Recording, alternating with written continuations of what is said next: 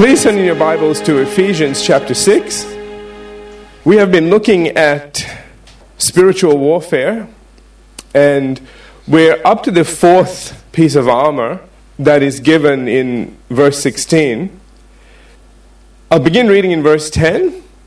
It says, "Finally, my brethren," remember again the Apostle Paul is writing here. He says, "Be strong in the Lord and in the power of His might. Put on the whole armor of God, that you may be able to stand against the wiles of the devil. For we do not wrestle against flesh and blood, but against principalities, against powers, against the rulers of darkness of this age, against spiritual hosts of wickedness in the heavenly places. Therefore take up the whole armor of God, that you may be able to withstand in the evil day, and having done all, to stand. Stand therefore, having girded your waist with truth, having put on the breastplate of righteousness, and having shod your feet with the preparation of the gospel of peace." Notice all of those things are already on. And then it says in verse 16, "Above all, taking the shield of faith, with which you will be able to quench all the fiery darts of the wicked one." Now we're going to stop there because that's what we are looking at, the shield of faith. This is the first of the three pieces of invincible armor that we are to take. Amen. And it says that we will be able to quench all the fiery darts of the wicked. We looked also last week at Matthew chapter 6, verses 31 through 33. Let me just read through those verses. Jesus says, "Do not worry, saying, what shall we eat? What shall we drink? What shall we wear?" Now the reason why he says do not worry, saying, because when we're worrying we say, out of the abundance of the heart the mouth speaks. We know what you're worrying about. Okay? And so does God. And he says here, do not worry, saying, what shall we eat? What shall we drink? What shall we wear? These are all things that are just basic necessities. This isn't what chariot shall I drive? Okay. All right. Okay. What 6-story house am I going to live in? Notice the things that he's saying not to worry about. And there are the things at the end of the day, if we had nothing else, these are the things that would concern us. That's right. You know, we need to eat, we need to dress. Yeah. Are you all here? And he says, "For after all these things the Gentiles seek, for your heavenly Father knows you have need of these things." Your heavenly Father knows that you have need of these things. There's the faith part. Your heavenly Father knows. You know, it'd be bad if he didn't know. Because we always go to him complaining, saying, "Do you know what I'm going through? Do you know what I have to put up with? Do you know?" And he goes, "Oh, I had no idea." No. That's not what happens. Amen? Okay? And this is the reason why Jesus says, your heavenly Father does know. But here comes the twist. Here comes we didn't expect you to say this next. So we're worrying about all of these things, and he says, but seek first the kingdom of God and His righteousness, and all these things will be added to you. Now that's really weird, because when was the last time you went to a lawyer or, your doctor or whatever, and you said, "I've got all these worries"? When was the last time you heard them turn around and say, "Seek first the kingdom of God"? And no, they say, "Pay me first." No. No. All right. They always start with, "Okay, let's see what we can do." But isn't it interesting? Jesus didn't say, "Go get a job." The Bible says if you don't work, you don't eat. Okay? The Bible does not condone laziness. All right? So you do need to work. But I want you to notice the kind of work that God wants from you in order for Him to take care of you. The kind of work that God wants from you in order for Him to take care of you is to seek first the kingdom of God and His righteousness. The reason being that it is through that avenue He can talk to you. Absolutely. If you are not seeking first the kingdom of God and His righteousness, then all the solutions He has for you are not going to come through because you can't hear Him. And no matter what problem you're dealing with, there are some things that only God can help you with. But if He doesn't have the vocabulary to communicate that across to you because you don't have it, then He can't. So you need to understand why the Bible says, or why Jesus said, seek first the kingdom of God and His righteousness, and then these things will be added unto you. Okay? He's saying the reason you need to do that is because all the provision that He has for you is based on what you believe, on what you know, on what He can get across to you. If you don't know His Word, then you are going to continue worrying about things. You need to get a hold of this. This is really important. This is where the break is. This is why we don't use our shield of faith. Remember, we are talking about a war shield. Okay, this is something that it was designed by God to take a lot of hits and still keep you safe. Okay, and because it's His armor, it's invincible. There's no holes in the thing. The only hole is the one outside the armor when you jump out from behind the shield. Okay? He can't do much about that. If you jump out, you jumped out. That's you out there, not him. Amen? So you need to understand that this shield only works based on what you know. Hence, seek first the kingdom of God. All of these worries can only come on you if you don't trust Him. If you seek first the kingdom of God and His righteousness, if you study up on the Word, if you make your labor the Word of God, if you decide my promotion is going to come not based on all the stuff I'm doing for everybody at work, but on how much time I'm praying, how much time I'm listening to the Word, how much time I'm setting my eyes, ears, and heart on God. Proverbs chapter 4 verse 20 through 23. Okay, that's what that's all about. All right? Based on that, that is what's going to determine how well you do at work. It's not that I'm saying you don't stay back at work to do the right thing, because remember, you're meant to be working for your boss as unto God. That's right. Some of you don't work for him as unto Satan. No. He's the devil, you know. Okay? All right. Okay. Don't do that stuff, all right? Okay, they're paying you. Whatever it is, they're still paying you, all right? But the thing is that in that time that you're working, if you don't have communication from God, if you're not listening to God, then all your labors may be in vain. I'm not saying they are, but they may be, because the devil likes to waste your time. That's right. Absolutely. One of the things that he'll do is get you working late doing nothing. When I say nothing, I don't mean you're not getting work done. At the end of the day, it means nothing. You have to be careful. You need to know the things that you need to do that are actually going to do something. Are you all here? Okay? So, you know, that's why they say, you know, work smarter, not harder. And to do that, you need God's wisdom. You need to know what things you need to do in order to work smarter so that what you're doing means more. We don't want to waste our life, do we? Can I get a amen? Okay. We don't want to waste our life. We want to do stuff that is meaningful, and we want to do stuff that is in God, that is according to His will, His plans, and His purposes for our life. And wherever you are, whatever you are doing, there is a good, acceptable, and perfect will.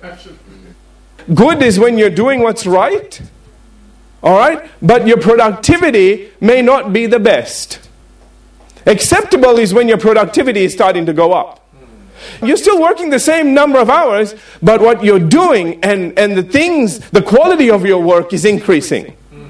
You can understand where perfect gets to. That's when you do everything that needs to be done before they ask you. That's perfect. Can we switch this around? Let's say you have a worker, and you had certain things that were concerning you. You didn't quite know how to get it done. You know, you tell them what you know you can tell them to do. But this one little worker, out of all of them, just seems to have insight into things and just goes ahead and does things that are exactly what you needed done, but you didn't even know how to ask them to do it. What would your response to that be? Perfect? You wouldn't say, good job. You'd go, oh, that's perfect. That's exactly what I needed. Get it? See the difference? That little worker needs to be you. You do that long enough, and what happened to Joseph happens to you. You get promoted. One day they just hand the keys of the company to you and say, I'm going on vacation. You can look after everything. You seem to instinctively know what needs to be done. Do it. I seem to be actually getting in the way. Of course, will increase your pay, Hey, it always comes with it. Wealth to the sinner is coming to the just. Now, do you understand what Jesus means now when he says, seek first the kingdom of God and his righteousness? He isn't saying, get all super spiritual and take days off so you can stay home and pray. And that's what you say to your boss when you get late. I'm sorry, I got caught up in prayer. They'll fire you. Okay? You're meant to be praying all the time. Do you know what prayer is? Communication with God. You better be talking to God all the time. That is the only way that he can tell you what to do throughout the day at work. Don't leave him at home and go to work. That's dumb. That's like leaving your brain at home and going to work. Well, some people do, but don't you do that. Okay? Amen. You want to give your best. That only can happen with God there talking to you. What does this have to do with the shield of faith? This is what faith is all about. This is about trusting God in all things. Amen? That's why it says in Hebrews 10:38, now the just shall live by faith. Not just once in a way exercise their faith. Now, let me talk to you about this as well. What does it mean to live by faith? We don't live by faith, generally speaking. We live by our head. I want you to think about this for a minute. See, even that you need to think with your head, okay? All right? But I want you to think about this for a minute. Faith is a life that is guided by, and its central focus is believing God in and for everything. Okay? So that whatever you are doing in your life, if you are living by faith, then your heart is constantly active. See, when I sit on this chair, I'm going to sit on this chair. Oh, I should sit. This is quite good. No wonder you guys like to sit. No, anyway. When I sit on that chair, in my head, I knew that chair was going to hold me up. That's right. Because I have natural knowledge of steel and plastic, and I know my weight doesn't exceed the chair. Did once, but now it's okay. All right. Okay. But the thing is that if this chair had a base that was floating, and it said on the side of the chair, based on your faith, you're going to float or fall. See, now my head isn't working anymore. Now I have to go, oh, dear Jesus. Okay, all right, I believe, I receive. I believe, I receive. I believe, I receive. And as I'm sitting down, I'm believing, I'm receiving, because otherwise I'm going to go right down. I won't be receiving, I'll be receding. Okay, and it'll just go right to the ground, and that'll be the end. And everybody go, oh, he doesn't have any faith.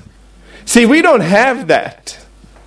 Because what's happened is we have got to a place where we are designing everything so that you don't use any faith at all. The design of this world is for you to be faithless. For you to be able to buy everything, and your security is in the ability to buy whatever you have need of so that you don't ever have to use faith. Jesus said you can't serve God and money. Now do you understand why? Because the one takes the place of the other. Now we have come to the place where if we want to go somewhere, we get in a car and go. What if I said that the only mode of transport is translation? You go trans what? That's like Philip. That's like Jesus. Oh, brother, that's impossible. I know, right? That's the problem, isn't it?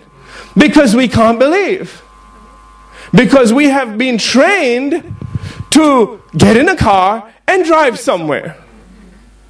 And then we're mad at God when we don't get somewhere quick enough. And God's looking down and going, yeah, that was not the method of transport I designed for you. You were to think it and be there. Some of you like to drive cars that almost do that, but then you get tickets for speeding. Okay? Again, you need to understand something. Everything we do has a reason behind it. the more faith I began to walk in, the more I started to believe for things. I'm not going to tell you what, because it will curl your hair. But I started to believe for things, and I also learned how to believe for things not only to come, but not to come. That's hard. We need to understand that our whole walk of faith is based on believing God. And as we study the Word, God will give us insights into things that will begin to make sense and begin to rationalize, in a sense, why He asks us to walk in faith. There is a rationale behind what He says. We just haven't got to the place where we understand everything that He says, so He says, take it by faith. Let me give you a bit of science that's going to help you on this. I will make it very simple, you'll get it. Okay? Do you know that now? You know how you can cut things? And every time you halve something, you can halve it again. Have I lost anybody yet? Okay, so scientists believe that you could halve and halve and halve to infinity. Because every time you cut something, you can also cut it again. Because it's got length, so you can cut it again. Except there's a small problem, there's an end. There is actually a limit to how small something can be. Now listen carefully, I'm going to give you the faith behind this. First I'll give you the science. There is a limit of how small something can be before it loses something called locality. Locality is that this pulpit has locality. It's here. I can feel it, you can see it. It's local. Do you understand? But when it loses locality, listen to me, it's everywhere at once. It disappears. Now listen. Jesus said, if you have faith as a grain of mustard seed, He picked the itty bittiest seed you could think of. He says, just keep halving it till it disappears. Don't try to deal with the mess. Just start breaking it in bits. Just break it off. It says in the Bible, just keep chipping away at things. And that's the whole reason James talks about, the biggest ship can be turned with a rudder. You turn the rudder, the ship doesn't do a U-turn. Okay? It slowly begins to turn. Have you noticed? So the rudder is just plowing water and it's slowly starting to turn. As you start praying for things, it starts to, just think of it in halves. You're halving it and halving it and halving it and halving it. And at one point in time, it will disappear. Do you know at the end of the day, cancer is made up, it's made up of atoms and atomic and subatomic particles. At the end of the day, that's what it is. It forms cells and everything else. But at the end of the day, you keep going back and that's all it is. Listen to me. Okay? So if you can understand that, that's all you're dealing with. See, we see cancer. The way that all the little atoms have come together to form this particular cell that is now killing you. And we see cancer, and for us now cancer is a big deal. It's the big C. Except you can keep cutting it until there's no C left. Do you hear what I'm trying to say? And if you look at it in those terms, this is why Jesus said, you just need to have faith in God. One day you'll figure it out, but right now just have faith. That if you lay hands on the sick, they will recover. Because something is happening, you're not increasing something, you're decreasing it. Amen. All you're doing is just slicing it, you're just slicing away at it, and at some point in time, there will be nothing left. Do you know that the only reason I can slap you is because my atoms are hitting your atoms? If you delocalize your atoms, my hand will go right through you. See, I'm just saying this to you because we have been taught that what God has done and what science is finding out are two separate things. They're incompatible. The exact opposite is true. God made everything. We are now discovering how He made it, and we're beginning to understand why He said some of the things He said. And so while scientists are trying to disprove God's existence by denying some of the things that they're finding, by the way, okay? They find it, but they just stick it under the carpet because of the implications behind it. Science is no longer objective. It is subjective. It is religious. I am sorry to say. And the best scientists today are actually the Christian scientists. Do you know why?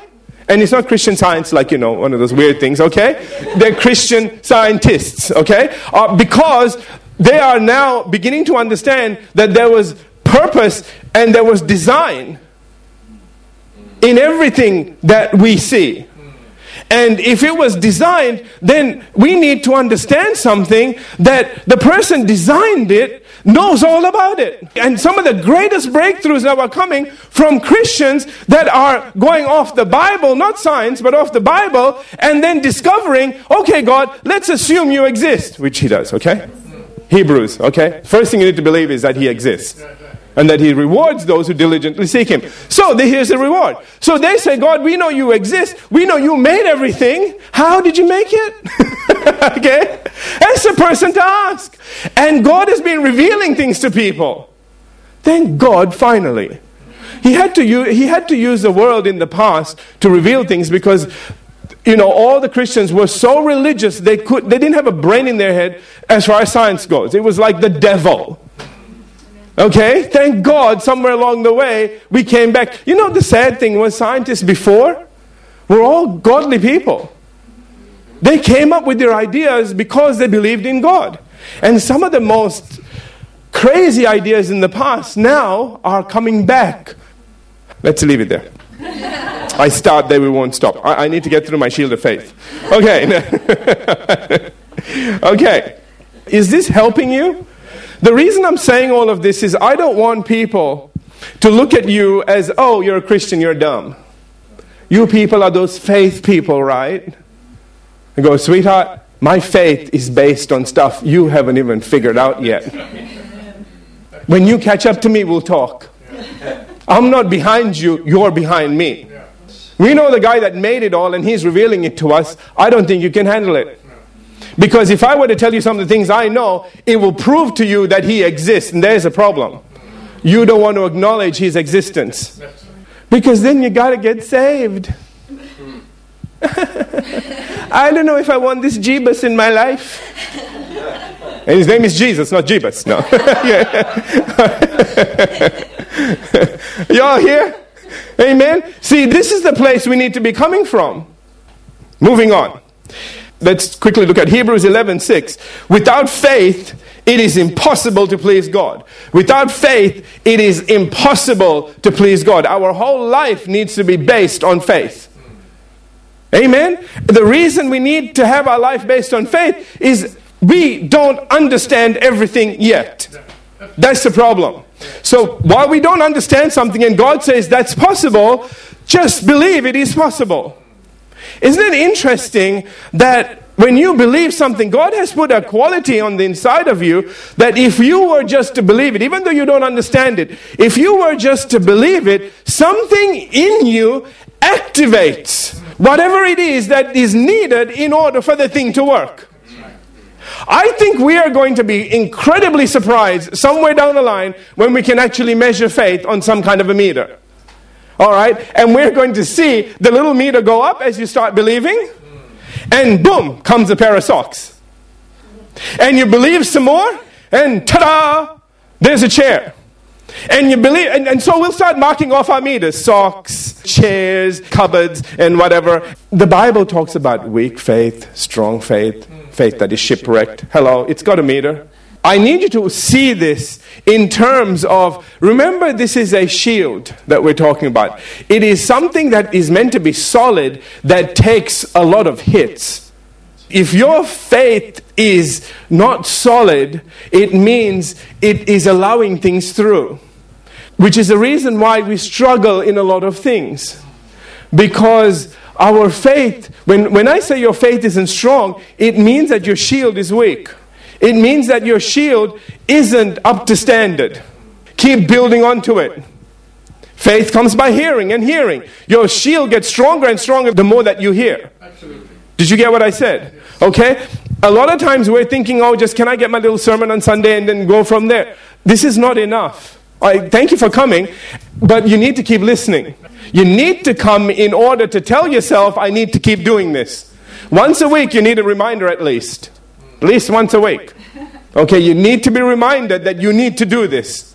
Because we seem to be doing what the world does and getting along. You're not meant to get along. Jesus said, I have come to give you life and life to the full, an abundant life, an overcoming life, a life that has on it more than a conqueror, not always conquered. Okay, all right? And we need to go from always conquered to more than a conqueror. And family, it's never going to happen unless you have God talking to you. And you are walking in His will according to His word. All right, let's continue. You're kidding. Really? I'm not moved by what I see. No, okay. we need to go a bit further. All right. Notice again from Hebrews 11:6, without faith it is impossible to please God. For he who comes to God must believe that He is, and that He is a rewarder of those who diligently seek Him. That's the reason why Jesus says, have faith in God, or have the faith of God. In fact, it is both things. Have faith in God and have the faith of God. The Apostle Paul, that's why, went on to say that we do walk by faith, not by sight. Do you understand why now? Are you beginning to understand why we walk by faith, not by sight? Because a lot of things that happen is in a realm that we can't see. Not just the spirit realm, but the atomic world as well. There's stuff you can see and there's stuff you can't see. That's still in this world. Okay? You can't see Adam, but the thing is there. And it is what everything is made up of. They're basically the building blocks, and there are other things too, but we won't go into that. But the thing that you need to understand is there are things in both realms you can't see. That's why we are to walk by faith, not by sight, because you start speaking to something, you start believing for something, you don't know on the atomic realm what's starting to change.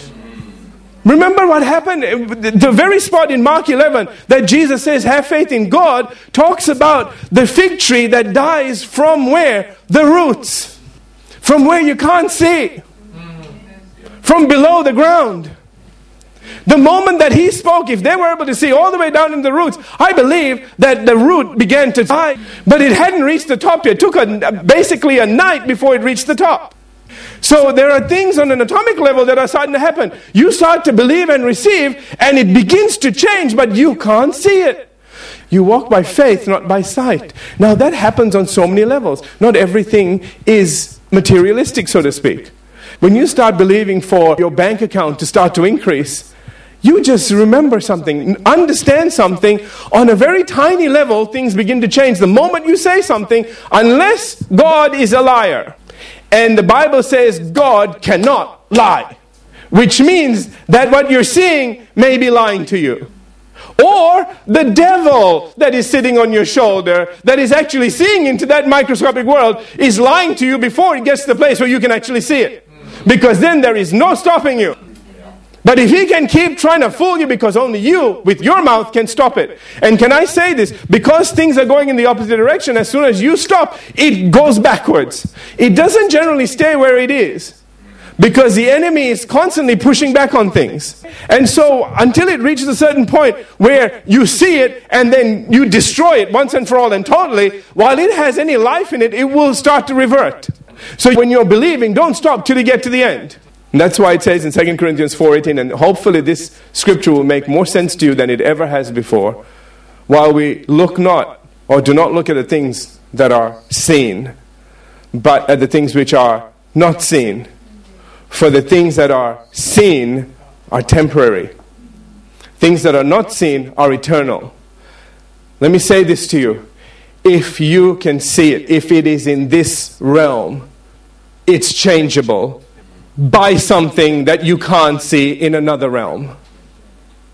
If that other realm doesn't intervene, it will remain the way it is in this realm.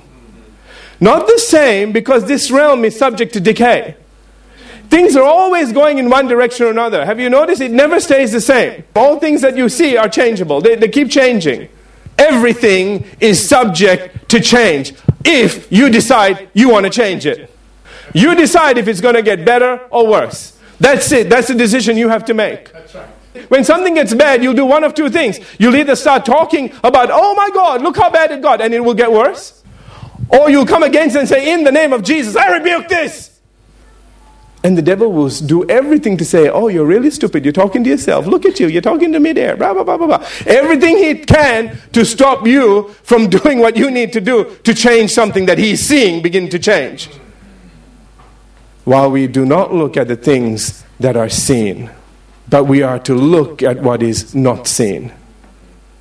The shield of faith only works when we refuse to allow what's on the outside to affect what we believe on the inside. Amen? Let's have every head bowed, every eye closed. We'll pick this up next week.